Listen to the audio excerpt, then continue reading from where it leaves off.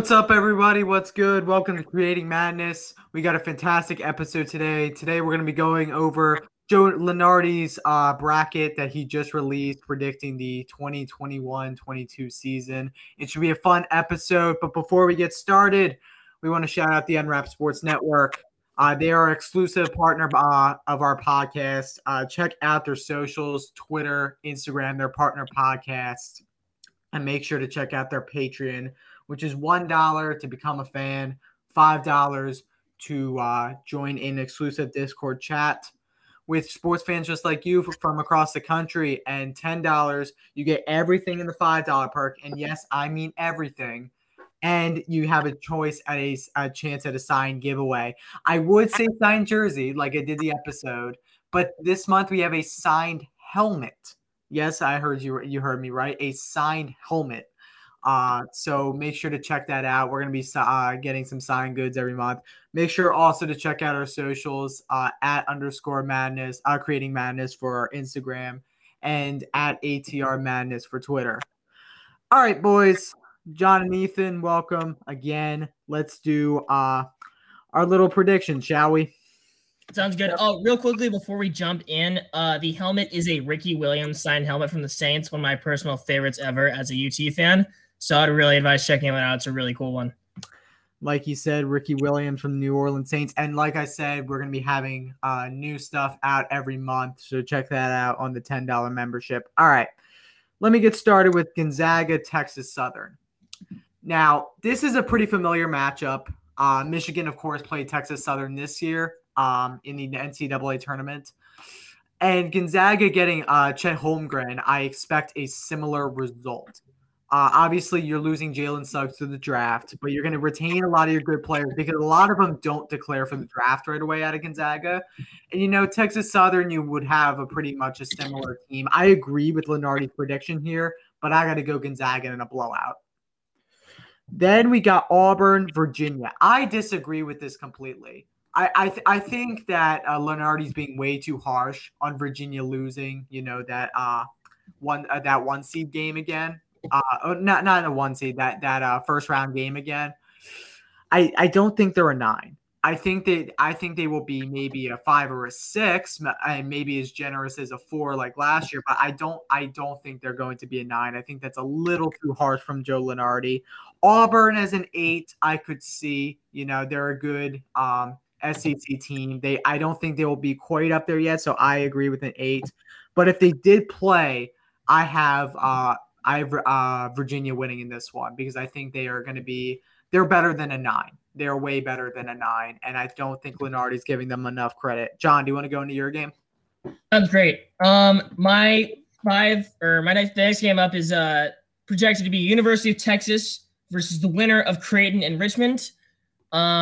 This is coming from a place of a UT homer, but I think UT wins this game convincingly.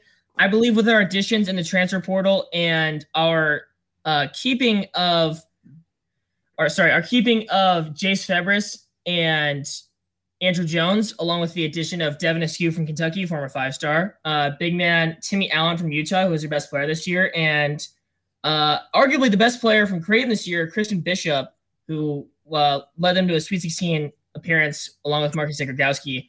I believe that UT will convincingly be the winner of this matchup. Richmond lost 4 out of their 5 top scorers, so I don't even think they'll make the tournament in the usually competitive A10, and I see Texas blowing out the winner. For our next game, we have Houston versus Wright State. Houston is losing Quentin Grimes, their best player, but they are adding a pretty solid substitute in Kai Edwards. As for Wright State, they are the Horizon representative, but usually the Horizon League is not particularly competitive in the tournament at all, and I believe Lunardi is seeding a Horizon League team pretty high at 13. So I think that Houston won this game convincingly. They've shown that they're good in the tournament. They were really slept on in this year's tournament, even though they were 2 seed, and they still advanced all the way to the Final Four. So I think that Houston will win this game convincingly. Ethan? Yeah, moving on. You got the UConn as a 6 seed versus Northwestern. UConn's losing their star sophomore, James Bouknight, but it looks like out of their seniors, at least 2 of them will return, possibly Isaiah Whaley, but most likely it's going to be Josh Carlson. They're going to have to really rely on the young talent again. Probably Richie Springs will have to take a huge role, Andre Jackson, and then they're going to have to rely on the incoming freshman, Razul Diggins, who will definitely have a big role. And then they'd be going up against Northwestern, who has 6 out of their 7 returning scorers are coming back, only missing Kopp, who's transferred to Indiana. Look for Casey Simmons and Brooks Barnheiser to take on key roles. My prediction would be UConn. They're a young team, so is Northwestern. But you know what? Northwestern actually has a little more firepower. Give me Northwestern in this matchup. Bold take. Our next game up is the 3-seed Arkansas Razorbacks versus the 14-seed South Dakota State Jackrabbits. Arkansas came off of a very impressive Elite 8 finish in this year's tournament, losing to the eventual champion Baylor Bears. And I see Arkansas continuing the same success, starting with a first-round victory against South Dakota State. I'm going a little chalk, guys. Sorry, but Arkansas added Chris Likes from Miami, their best player. And they also added shooting guard Diase, Tony. I can't really pronounce his name, but he balled out, averaged 16 points. And I think that with this fully loaded backcourt, even though they lose Moses Moody, I think they convincingly beat this South Dakota State team in this hypothetical matchup. Me again. In our next matchup, we have Virginia Tech versus Colorado State. Virginia Tech loses Kiev, Aluma, Tyrese Radford, and Naheem Aliyeh. They retain all those players from their tournament appearance. Although they lost a very tight game to Florida, I believe that then since they're returning their 3 best players, they should have a great shot at beating this Colorado State team. This Colorado State program has not made the tournament since 2013 and is looking to be the representative out of the Mountain West, which is usually a pretty competitive mid-major conference. A little side note about them, they have a Austin, Texas player from Dripping Springs High School. His name's Trace Young. He's very, very good. That's all I have to say about him. I saw him in person. But I think even though they have Trace Young, I think that Virginia Tech comes out with a convincing victory. Definitely taking a look at our next matchup between Ohio State and Coastal Carolina. The thing that intrigues me about Coastal Carolina, Ethan and I have discussed this before and what type of teams they have. 7 rising seniors. They're gonna really depend on senior leadership here as a 15 seed. They're gonna be wicked good in the Sun Belt. But taking a look at Ohio State, you're going to have some guys to clear for the draft, but you'll have people stay. You have some good juniors. Seth Towns, graduate transfer. He was the number 1 transfer, by the way. He's going to be gone. I don't know the situation with Dwayne Washington, but he's a junior right now. I don't know if he's going to declare for the draft yet. But if he stays, I think Ohio State has a commanding win. But I think if he doesn't, it's going to be a very close game, but I think Ohio State will take it in the end. I agree with you on that one, Ben. Next up, number 1, Alabama, 16 Northeastern. All right. Alabama's, I'll just say their roster. Javon Clinnerly, Josh Primo, J.D. Davidson, Jaden Shackelford, Keon Ellis, Darius Miles, Jashawn Holt, Namuri Burnett, Juwan Gary, James Rojas, Keon Ambrose Hyilton, Alex Tachuku, Charles Bediako, and Langston Wilson. Many publications have this Alabama team as the number 1 overall seed. I'm sorry, I don't need to go into Northeastern. Give me Bama by 30, minimum. So for our next matchup, I'm covering the 8 versus 9 game, Oregon versus Mississippi State. Oregon is coming off a Sweet 16 appearance, a very impressive one at that, but they are losing a significant amount of talent. They're losing their 3 best scorers in Eugene Amuyari, Chris Duarte, and LG Figueroa, who led this team through the tournament. They are adding a 5-star prospect from Prolific Prep, Nathan Brittle, but I don't necessarily agree with this 8 ranking, especially with the fact that the Pac-12 has shown that they can play. So I really don't know if you're going to put them this high, considering they're going to be in a really good conference next year.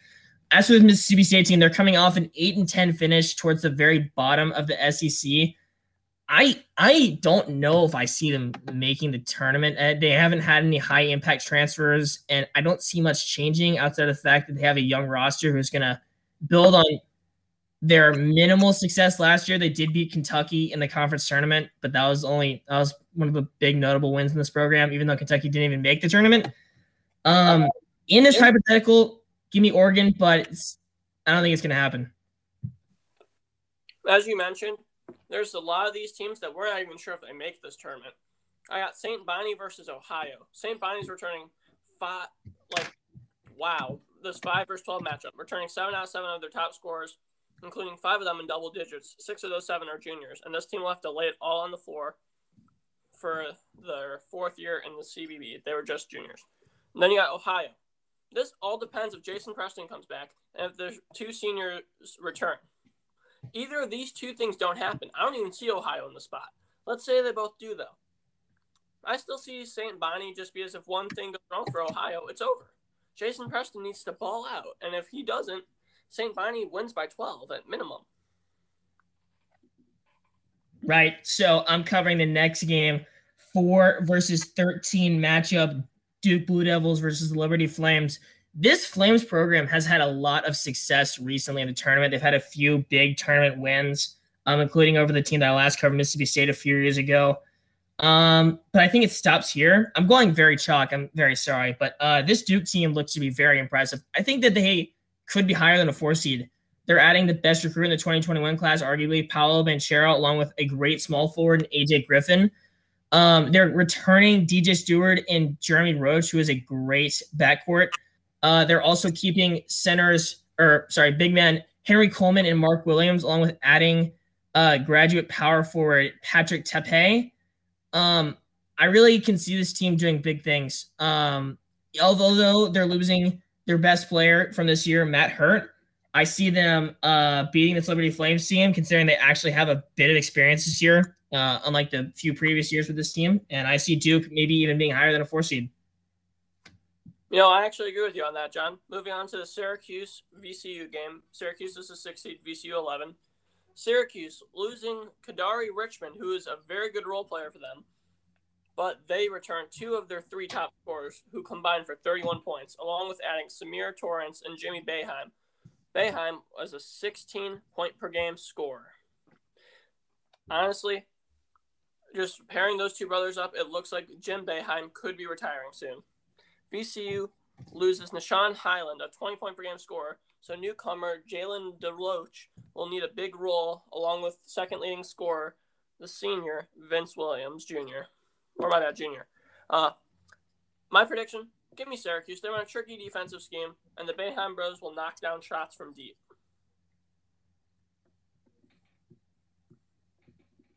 Next up is Ben with Indiana and Notre Dame. Yeah, so we got Indiana, Notre Dame, and here's the thing that really gets me. Prentice Hub, leading scorer for Notre Dame, is going to be a rising senior along with some of their other stars and role players.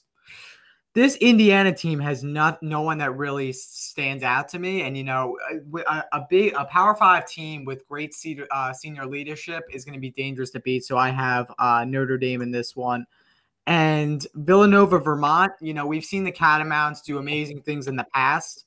I'm not that sure that they're going to win this tournament. I'm going to be honest. I think it's going to be I believe in my heart it's going to be UMBC who's going to win this tournament just on prior experience. But if it was today, Villanova, Vermont, Villanova is probably going to be losing Jeremiah Robinson Earl. They're going to be keeping Colin Gillespie, which is huge because he's a great guard for them. They're going to be keeping, some others like Justin Moore and some other role players. I have Villanova in this one. Definitely. I accidentally skipped over the Maryland-Iona game, so I'll go into that really quickly. Maryland got Julian Reese and Ike Cormish, 2 4-star kids that are coming in. And they also got Qdas Wahab, who had 13 and 8, and Fats Russell, who had 13 points per game. Ayala will be able to perform his catch-and-shoot duties. Although Morcell has entered his name into the draft and transfer portal, he could still come back. This team is looking incredible. Although they might be a bit overrated with the 3 seed, I think that with Aaron Wiggins coming back, the sky's the limit for the Terrapins. That's for Iona. Trey James and Walter Clayton are the 2 incoming freshmen that are big names to watch for Pitino's squad. And with Isaiah Ross, future unclear, give me Maryland, easy. Sorry for skipping you over there, Ethan. I do apologize. But to move on to the next region, we have the number 1 seed UCLA Bruins versus the winner of Bryant and Morgan State.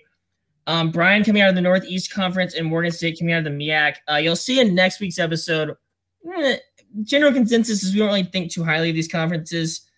But even though UMBC did come from the Northeast Conference, give me UCLA. Now, the only concerning thing about UCLA is that Johnny Juzang has submitted his name into the NBA draft portal, I guess you call it now.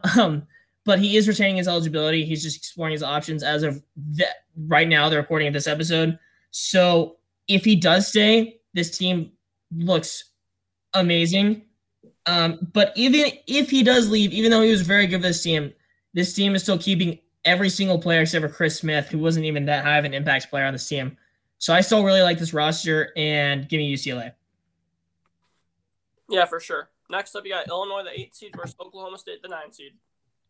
With Ayo and Kofi gone, Cuberlo, Trent, and Grandison are going to have to lead this team. And with 2 big incoming transfers, and Luke Good and RJ Melendez coming in, this young Illinois team will need to prove its worth. Overall, top 5 team in the Big Ten with potential for more. We'll see how they do. And then you got Oklahoma State, the 9th seed. Just lost their second best point guard in college basketball and their senior flavors. But Avery Anderson looks to take another huge leap and be one of the top players in the Big 12. And Caleb Boone and Alexander Moncrief are both capable of putting up 20 if needed. Overall, close game, but I think Illinois is more talented, so I'll give Illinois the unbiased win. Then next up, you got Memphis and Drake. Earl Timberlake, the transfer, looks to help Josh Minot and Sam Iomide in helping Penny Hardaway's overrated Memphis team, because they've been overrated these past couple of years. Boogie Ellis to USC really hurt them, along with Jeffries to Mississippi State. Nelly and Williams need to lead this team again, and I'm not sure if Memphis can really get this high of a seed. As for Drake, the Yesufu transfer to Kansas really hurts them, so they'll need to rely on the future senior like Roman Penn. Prediction, Memphis will kill them. Yeah, going on to Tennessee UAB. Tennessee only has 2 seniors leaving off a really good team. And, UAB, they look like a good team, but with only 2 people leaving and a ton of depth in Tennessee, it's going to be really hard for UAB to, really compete with them. I have Tennessee in a blowout. All right, moving on to 6th seed North Carolina Tar Heels versus the play-in game between the 11th seed St. Mary's Gales and 11th seed Nevada Wolfpack. North Carolina has a lot of things up in the air. They've had a lot of players leave. I'm talking 6, 7 players. I mean, we can go down the list. We got Garrison Brooks going to Mississippi State. We got Andrew Platek quitting basketball. We got Walker Miller leaving. We got Dayron Sharp going into the NBA draft, in my opinion, prematurely. We got Walker Kessler transferring to Auburn. We got a lot of moving parts in this team. Even though they are hiring former Williams assistant Hubert Davis, as we all know, Williams left this program. But there's a lot of moving parts, and I think that North Carolina may have been seated too highly for my liking. And I think that one of the representatives from the Western Athletic Conference, from the West Coast Conference, St. Mary's might just get the upset. North Carolina had a very disappointing tournament performance against 9th seed Wisconsin in the first round of the tournament. They ended up losing that game pretty badly. And so I think with a new coach and a lot of moving parts, I think I see St. Mary's taking care of this Nevada team that's still scrambling after the departure of head coach Eric Musselman. And I think that St. Mary's gets the victory.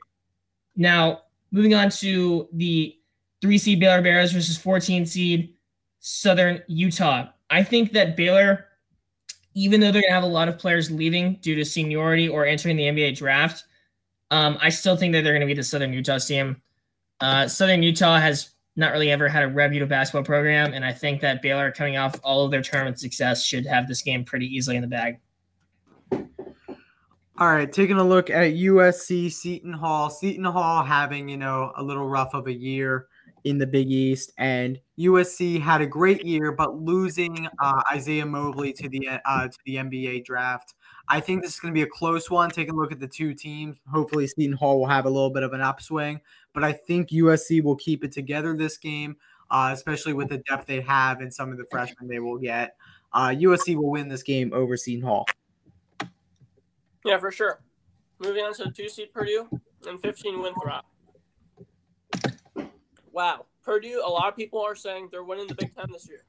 With everyone staying with the exception of possible Travion Williams, that is a phenomenal team. Only exception if Travion Williams leaves, oh well, you got 2 power forwards coming. Trey Kaufman and Caleb First. It won't matter if Williams leaves. These two can easily make up for him. As for Winthrop, losing Adonis Arms and Chandler Vaudrin will hurt them a lot. DJ Burns will have to carry the load, and scoring will not be as even as it has been. Purdue should kill them if they actually have this matchup. All right, taking a look at Kansas and Yale. I disagree with this completely with Lunardi. I think this is a really bad take. I don't think an Ivy team is going to be a 16. I think they're going to be a 13 or a 14 this year, just depending on just looking at the talent on some of these Ivy rosters. And I don't think it's Yale. I think it's going to be either Harvard or Princeton. I think they just have better teams. Harvard has a great incoming class, and Princeton has Jalen Llewellyn, one of the best players in the Ivy League. Yale loses Paul Atkinson and Azar Swain and only retains Matthew Cotton as one of the role players. So Yale's going to have a really tough time along with Penn competing for the Ivy League. But taking a look at this game, you know, if it stayed the way Lunardi predicted it, I have no choice to put Kansas here. But this is a really bad take by Lunardi. I completely disagree with this. And taking a look at Louisville, Arizona, you had two really big transfers for Arizona. Omar Bayo coming and Tommy Lloyd. I mean, those are 2 big transfers. Omar Bayo is like a mini Shaq. He is huge. He's going to provide a lot of inside game to this offense and defense. I see Arizona winning this game. I really like that take. Moving on to Kentucky, the 5-seed versus the UC Irvine 12-seed.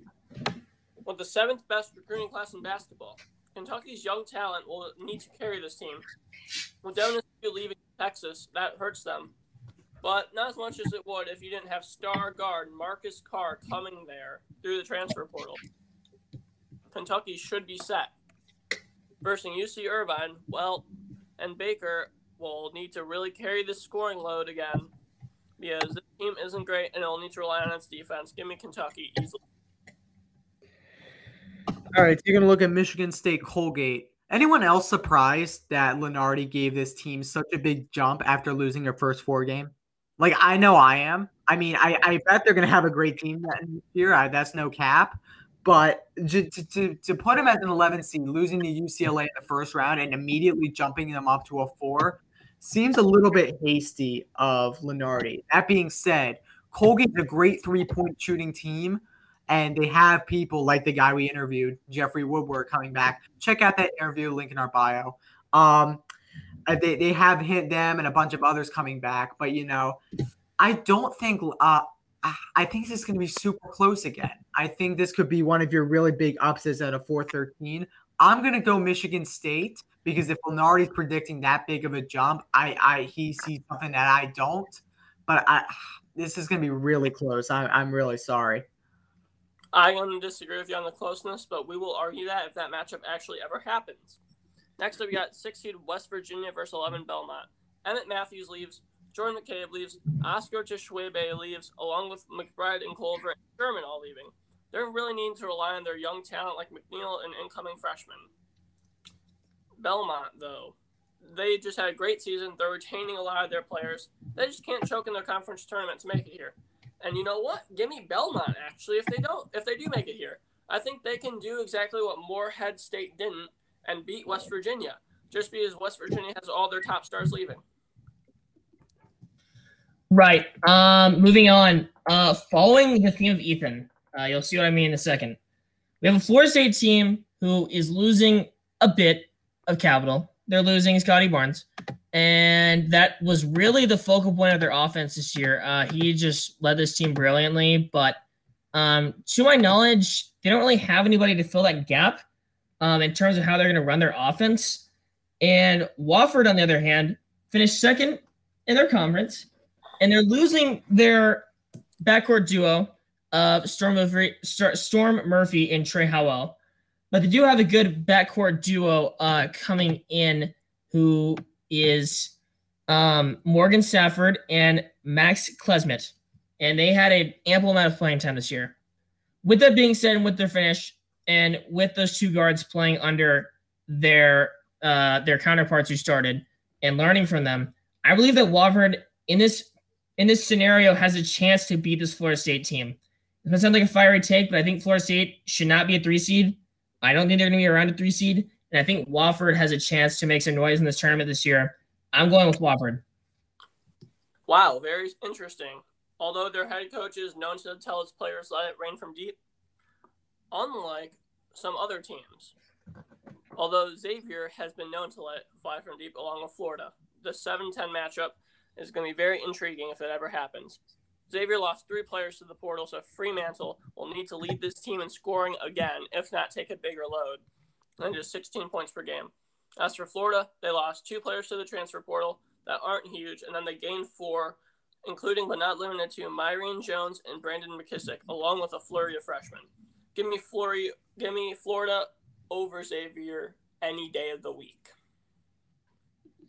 And to round out our Joe Lunardi early tournament prediction analysis, we have Michigan Wolverines versus the 15th seed Grand Canyon team.